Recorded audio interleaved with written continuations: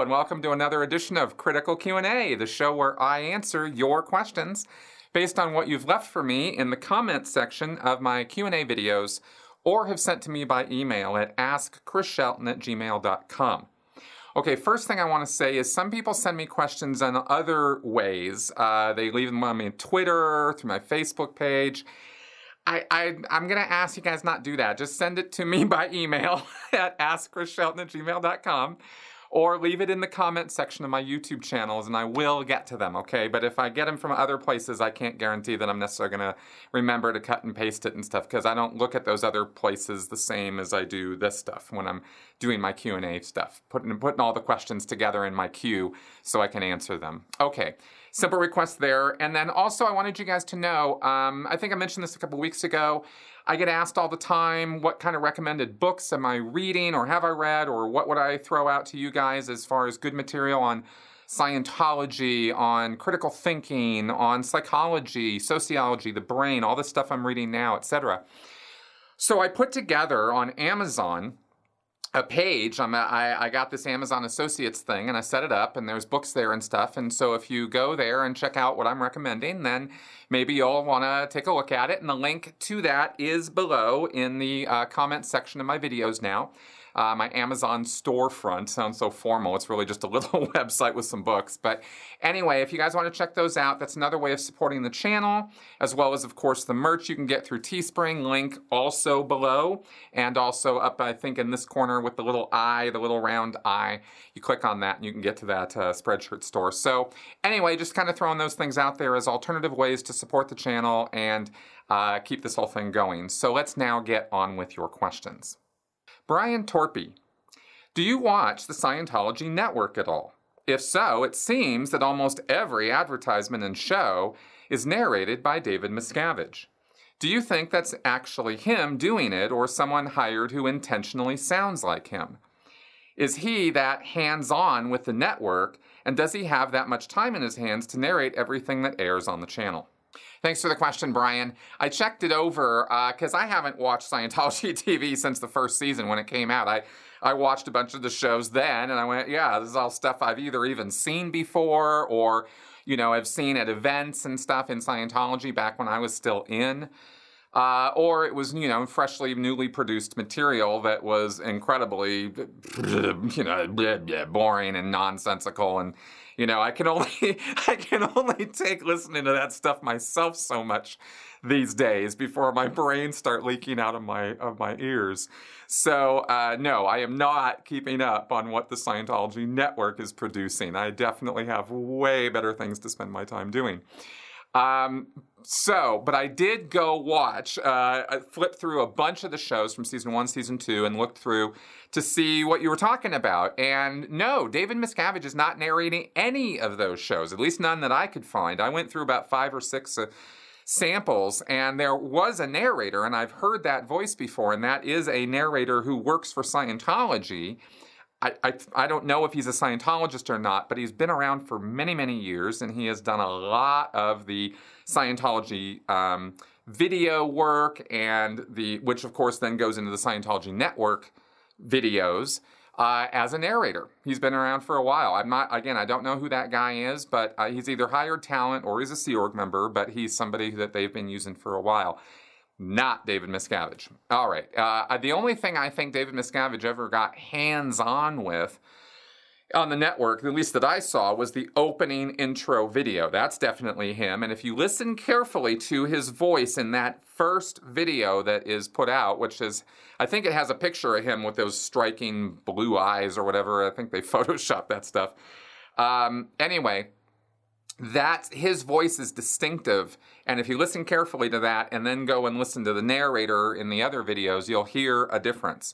Miscavige has this sort of Philly accent, and the narrator who's doing all the other work for Scientology videos does not.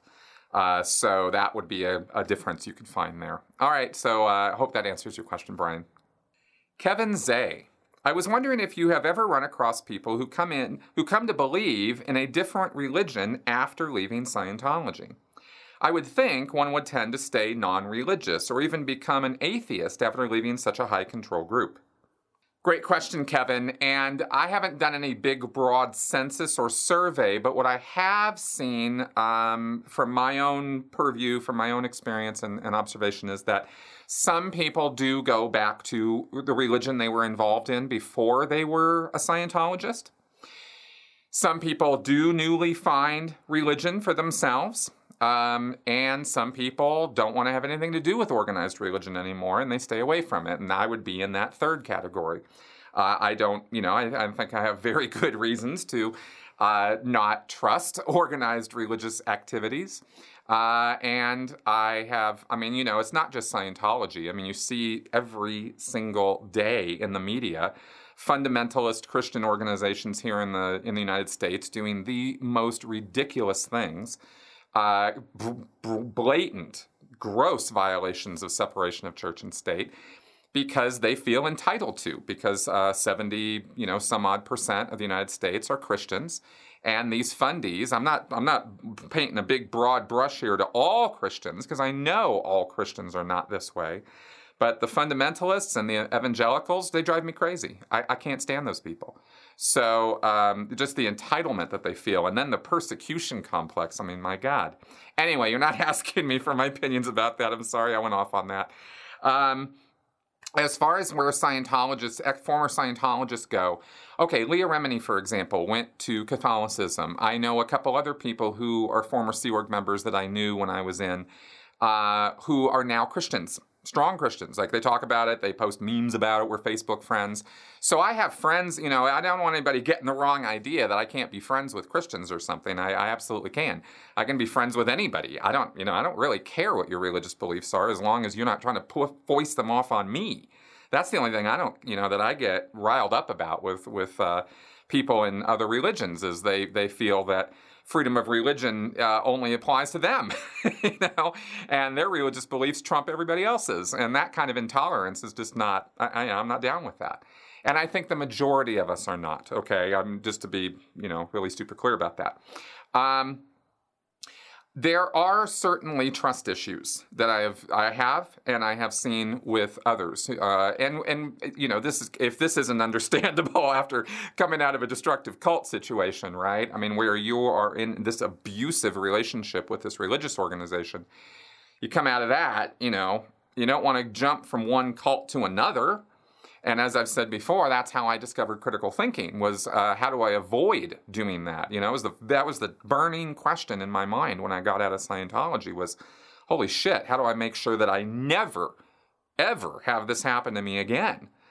And, and 7 years later, here I am, having talked about and studied and gone over all the stuff I've been talking about.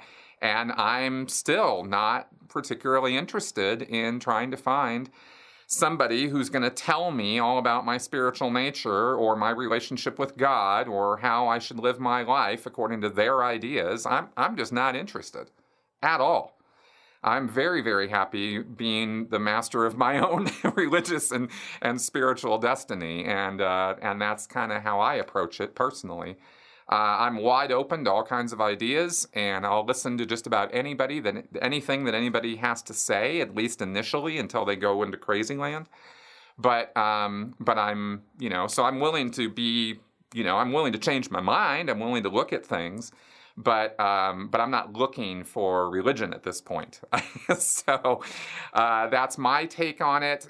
I really can only really speak intelligently about my own views on this, and from what I've seen from others, I've seen that other people have gone into, religious beliefs and stuff, and I'm great. More power to you.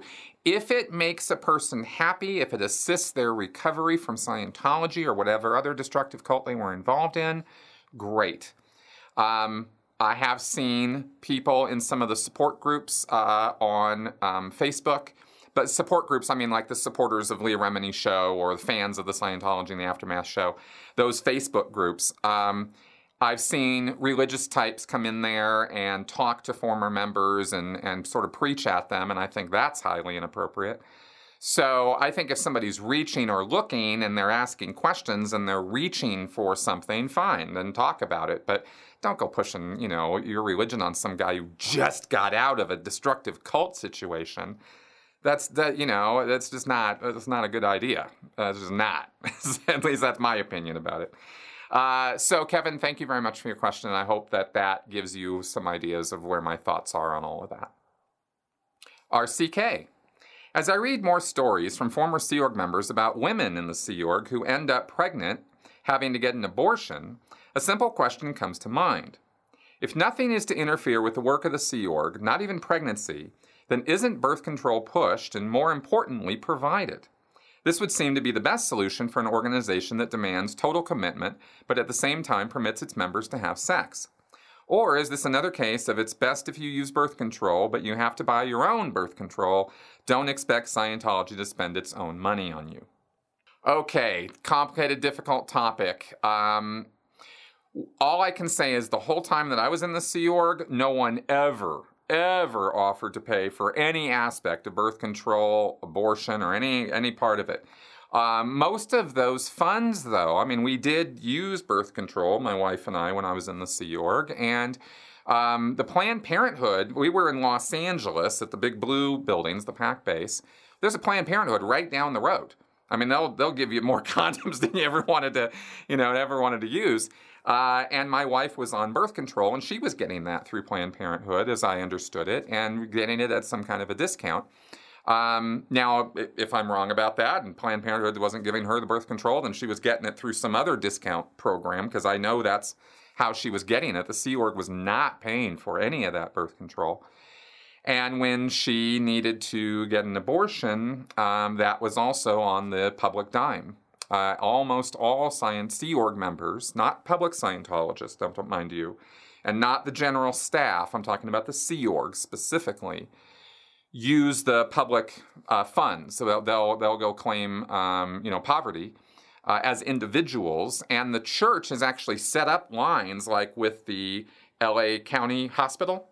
And with other hospitals in the greater Los Angeles area, various specialists and stuff, they've kind of set those lines up, kind of greased those lines so that they know how to get a Sea Org member the cheapest possible medical care, but still competent medical care. I mean, if you go down to LA County, it's not exactly the best place to be on a Friday or Saturday night when there's gunshot wounds literally right next to you. But you're going to get quality medical care there. So anyway, on birth control, that was what I saw and experienced.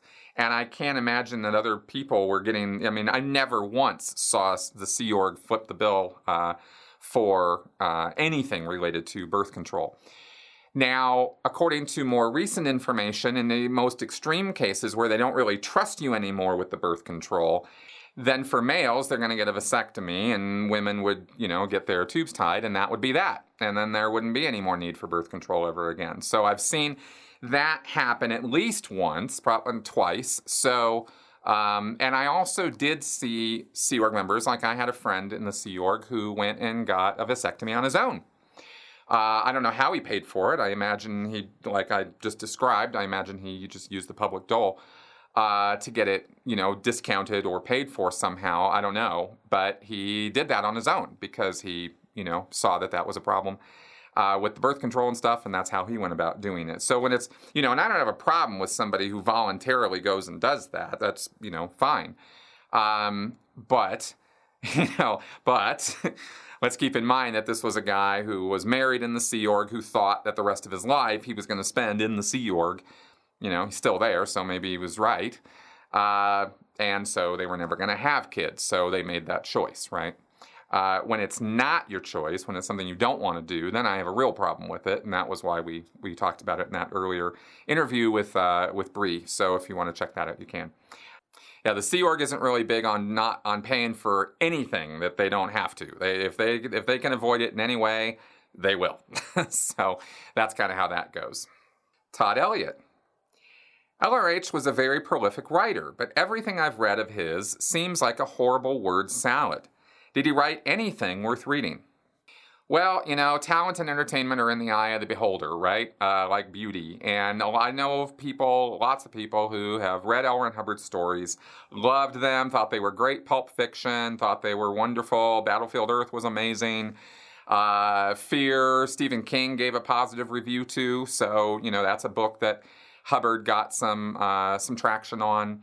Final Blackout was a book that has been well reviewed by a number of sources and was thought to be an upper grade from a standard pulp fare from that time period. So there are some stories Hubbard's written that have gained some traction over time. But I think another one was Slaves of Sleep, Masters of Sleep, or some of those kind of things, Typewriter in the Sky. I mean, these are titles I'm familiar with because they were being pushed while I was in the church, and I saw, that they seemed to be popular, not just in the Sea Org or within Scientology, but out in the big wide world.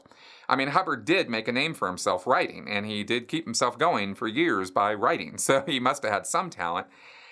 I don't happen to like his work, though, right? I mean, I tried when I was in the Sea Org to read his stuff, the pulp fiction I'm talking about, and I just couldn't get into it. It just was not my writing style, not my jam,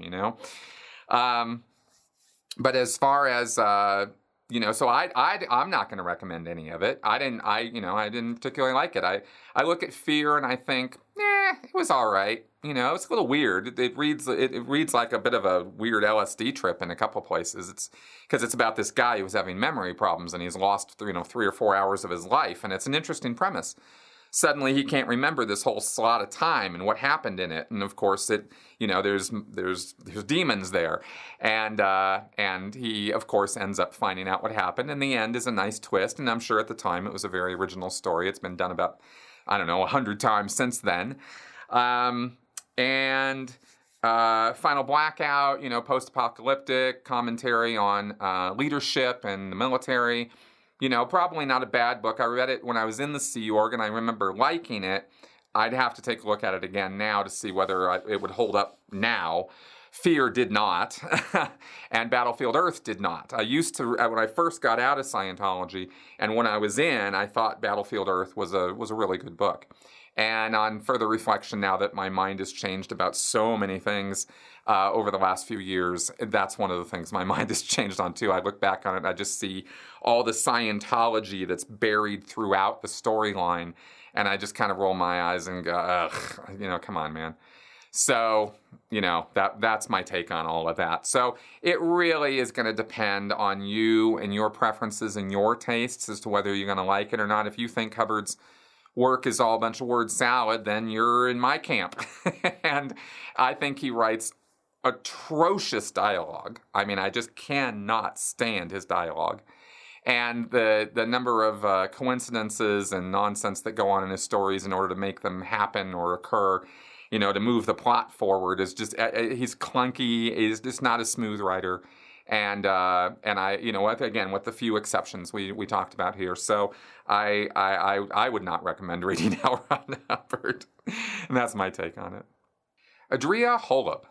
I was listening to Jeffrey Augustine's interview of Bill Franks, and just after the 49-minute mark, Jeff makes the observation, money is God in Scientology. Given their conversation so far, it's logical to see how money would be equated with God in Hubbard's and the Church of Scientology's praxis, if not in its stated theology. What are your thoughts about Jeff's statement? Okay, thanks for the question. I don't think it's formally in the dogma of Scientology, particularly, that God, that money is God.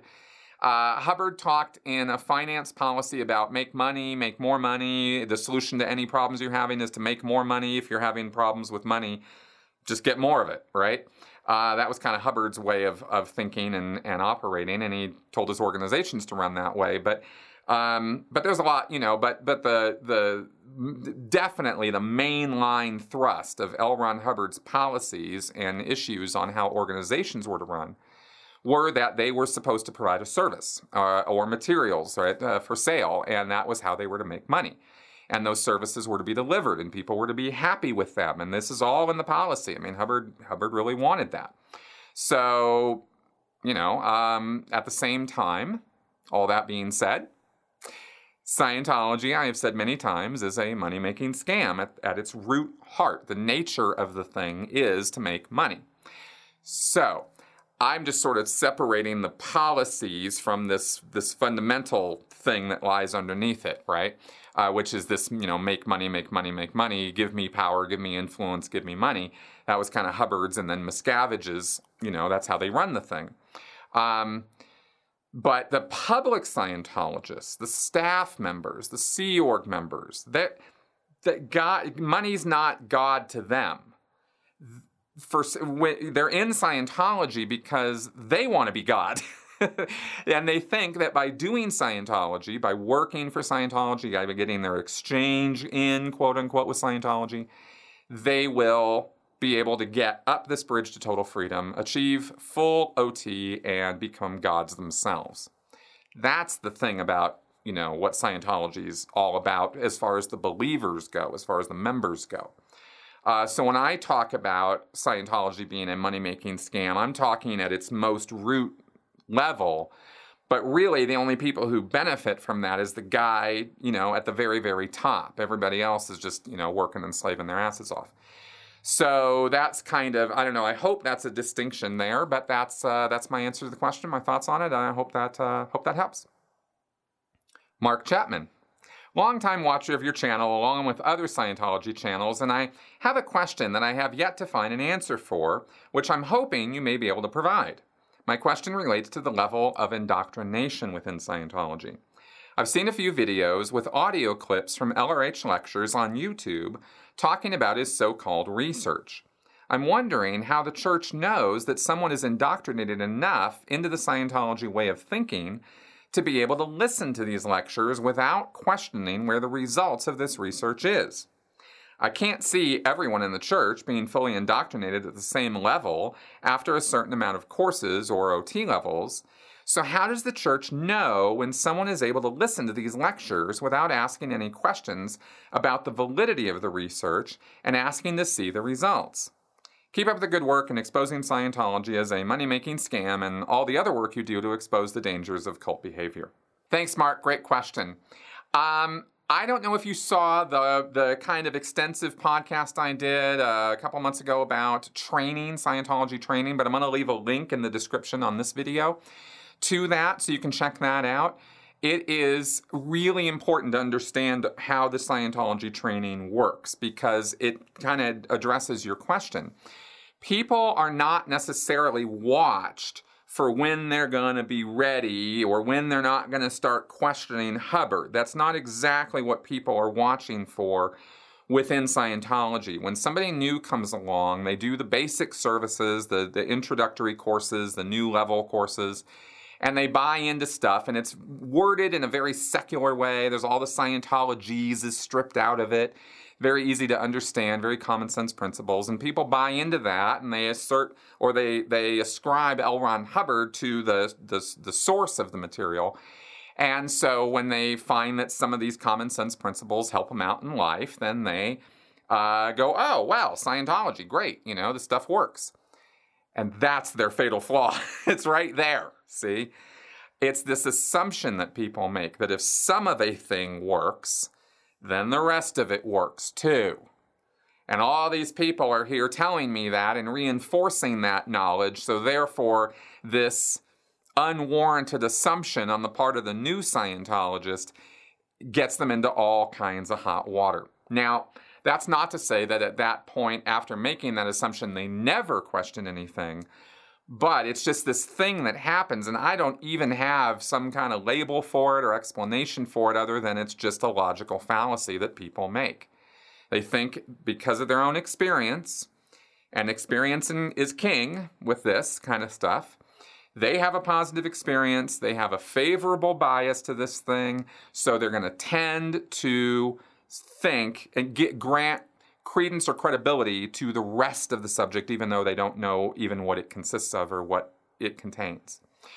Okay, so the training, the way the training is done, and as I described in that podcast, and I'm not going to try to redo it all here, but the supervisors, the word clearing with the dictionaries and all the various accoutrements and methods and things that go into Scientology training, all of them are designed to clear up misconceptions or misunderstandings or things the person doesn't get with the material, And all these things are designed to sort of warp your thinking around the idea that if something doesn't make sense, it's because you don't get it, not because it doesn't make sense, right? Everything L. Ron Hubbard ever said or wrote, fully consistent, non-contradictory, all makes beautiful sense.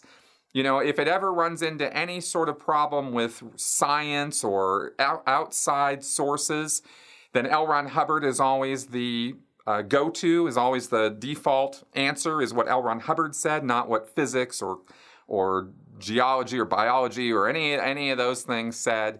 We can just invalidate that. Hubbard is the one who knows what he's talking about.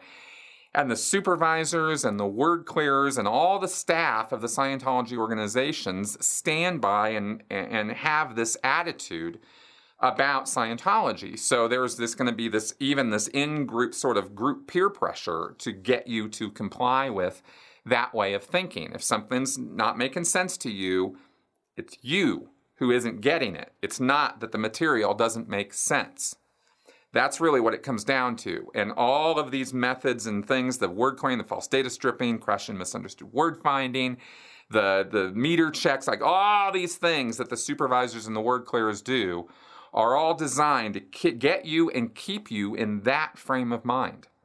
So you will then self-police. After you've adopted this as true, right? Like here's a sentence that doesn't quite make sense to you. And so we go over it and, use a little demo kit or find the words you don't understand, or I make you go put it in clay or whatever we do. So you finally go, okay, now I see how this sentence could make sense. Good. See, it made sense all along. You just weren't seeing how it made sense, right? And the guy goes, yeah, I guess so. And you go, good.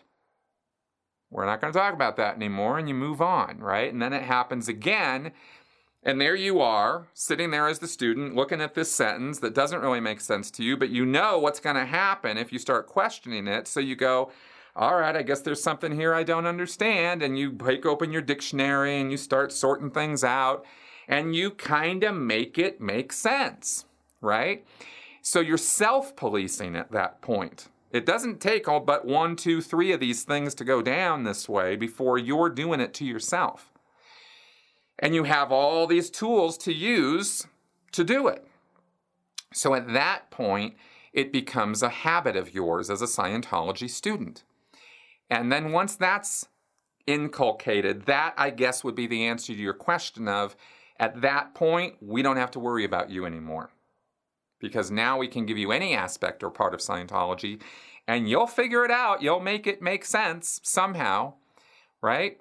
And if you don't, and the supervisor tries to help you, or the word clearer tries to help you, and they can't help you, there's a whole area of the organization called the Qualifications Division. You're going to get sent over there, and they're going to work with you like full time, and they're going to do even auditing actions on you to get this to make sense to you if it doesn't, right? And they got all kinds of, there's so many things in Scientology that they can do to you to get your head around these concepts and ideas and get you to make them make sense to you. And here's the thing, our minds are amazing. We can hold two contradictory thoughts at the same time and make them make sense, even though they are mutually exclusive ideas. That's the power of our ability to wrap our logic and reasoning around things. We're that good or that bad of thinkers. We have to be as human beings because of all the different, the way we evolved is to be able to do that, because we have to if you're going to be a logical, rational creature, you're going to have to develop the ability to do that, to hold contradictory ideas in your head so that you can contemplate logic, and figure them out. And then, so the cults take advantage of that mechanism to make things that don't make sense, quote unquote. If you see where I'm going with all this, right? I'm trying to keep it simple, but anyway, I think you get my point. I'm totally sure you get where I'm going with all this. And I think that once that self-policing is in place, the guy's a Scientologist, and that's just, and there you go. So I hope that answers your question, and thanks for asking. Okay, guys, so that is our show for this week. Thank you very much for coming around and watching and listening to me go on at a mad rate about all of this. As always, if you find my channel informative, educational, and at least a little bit entertaining,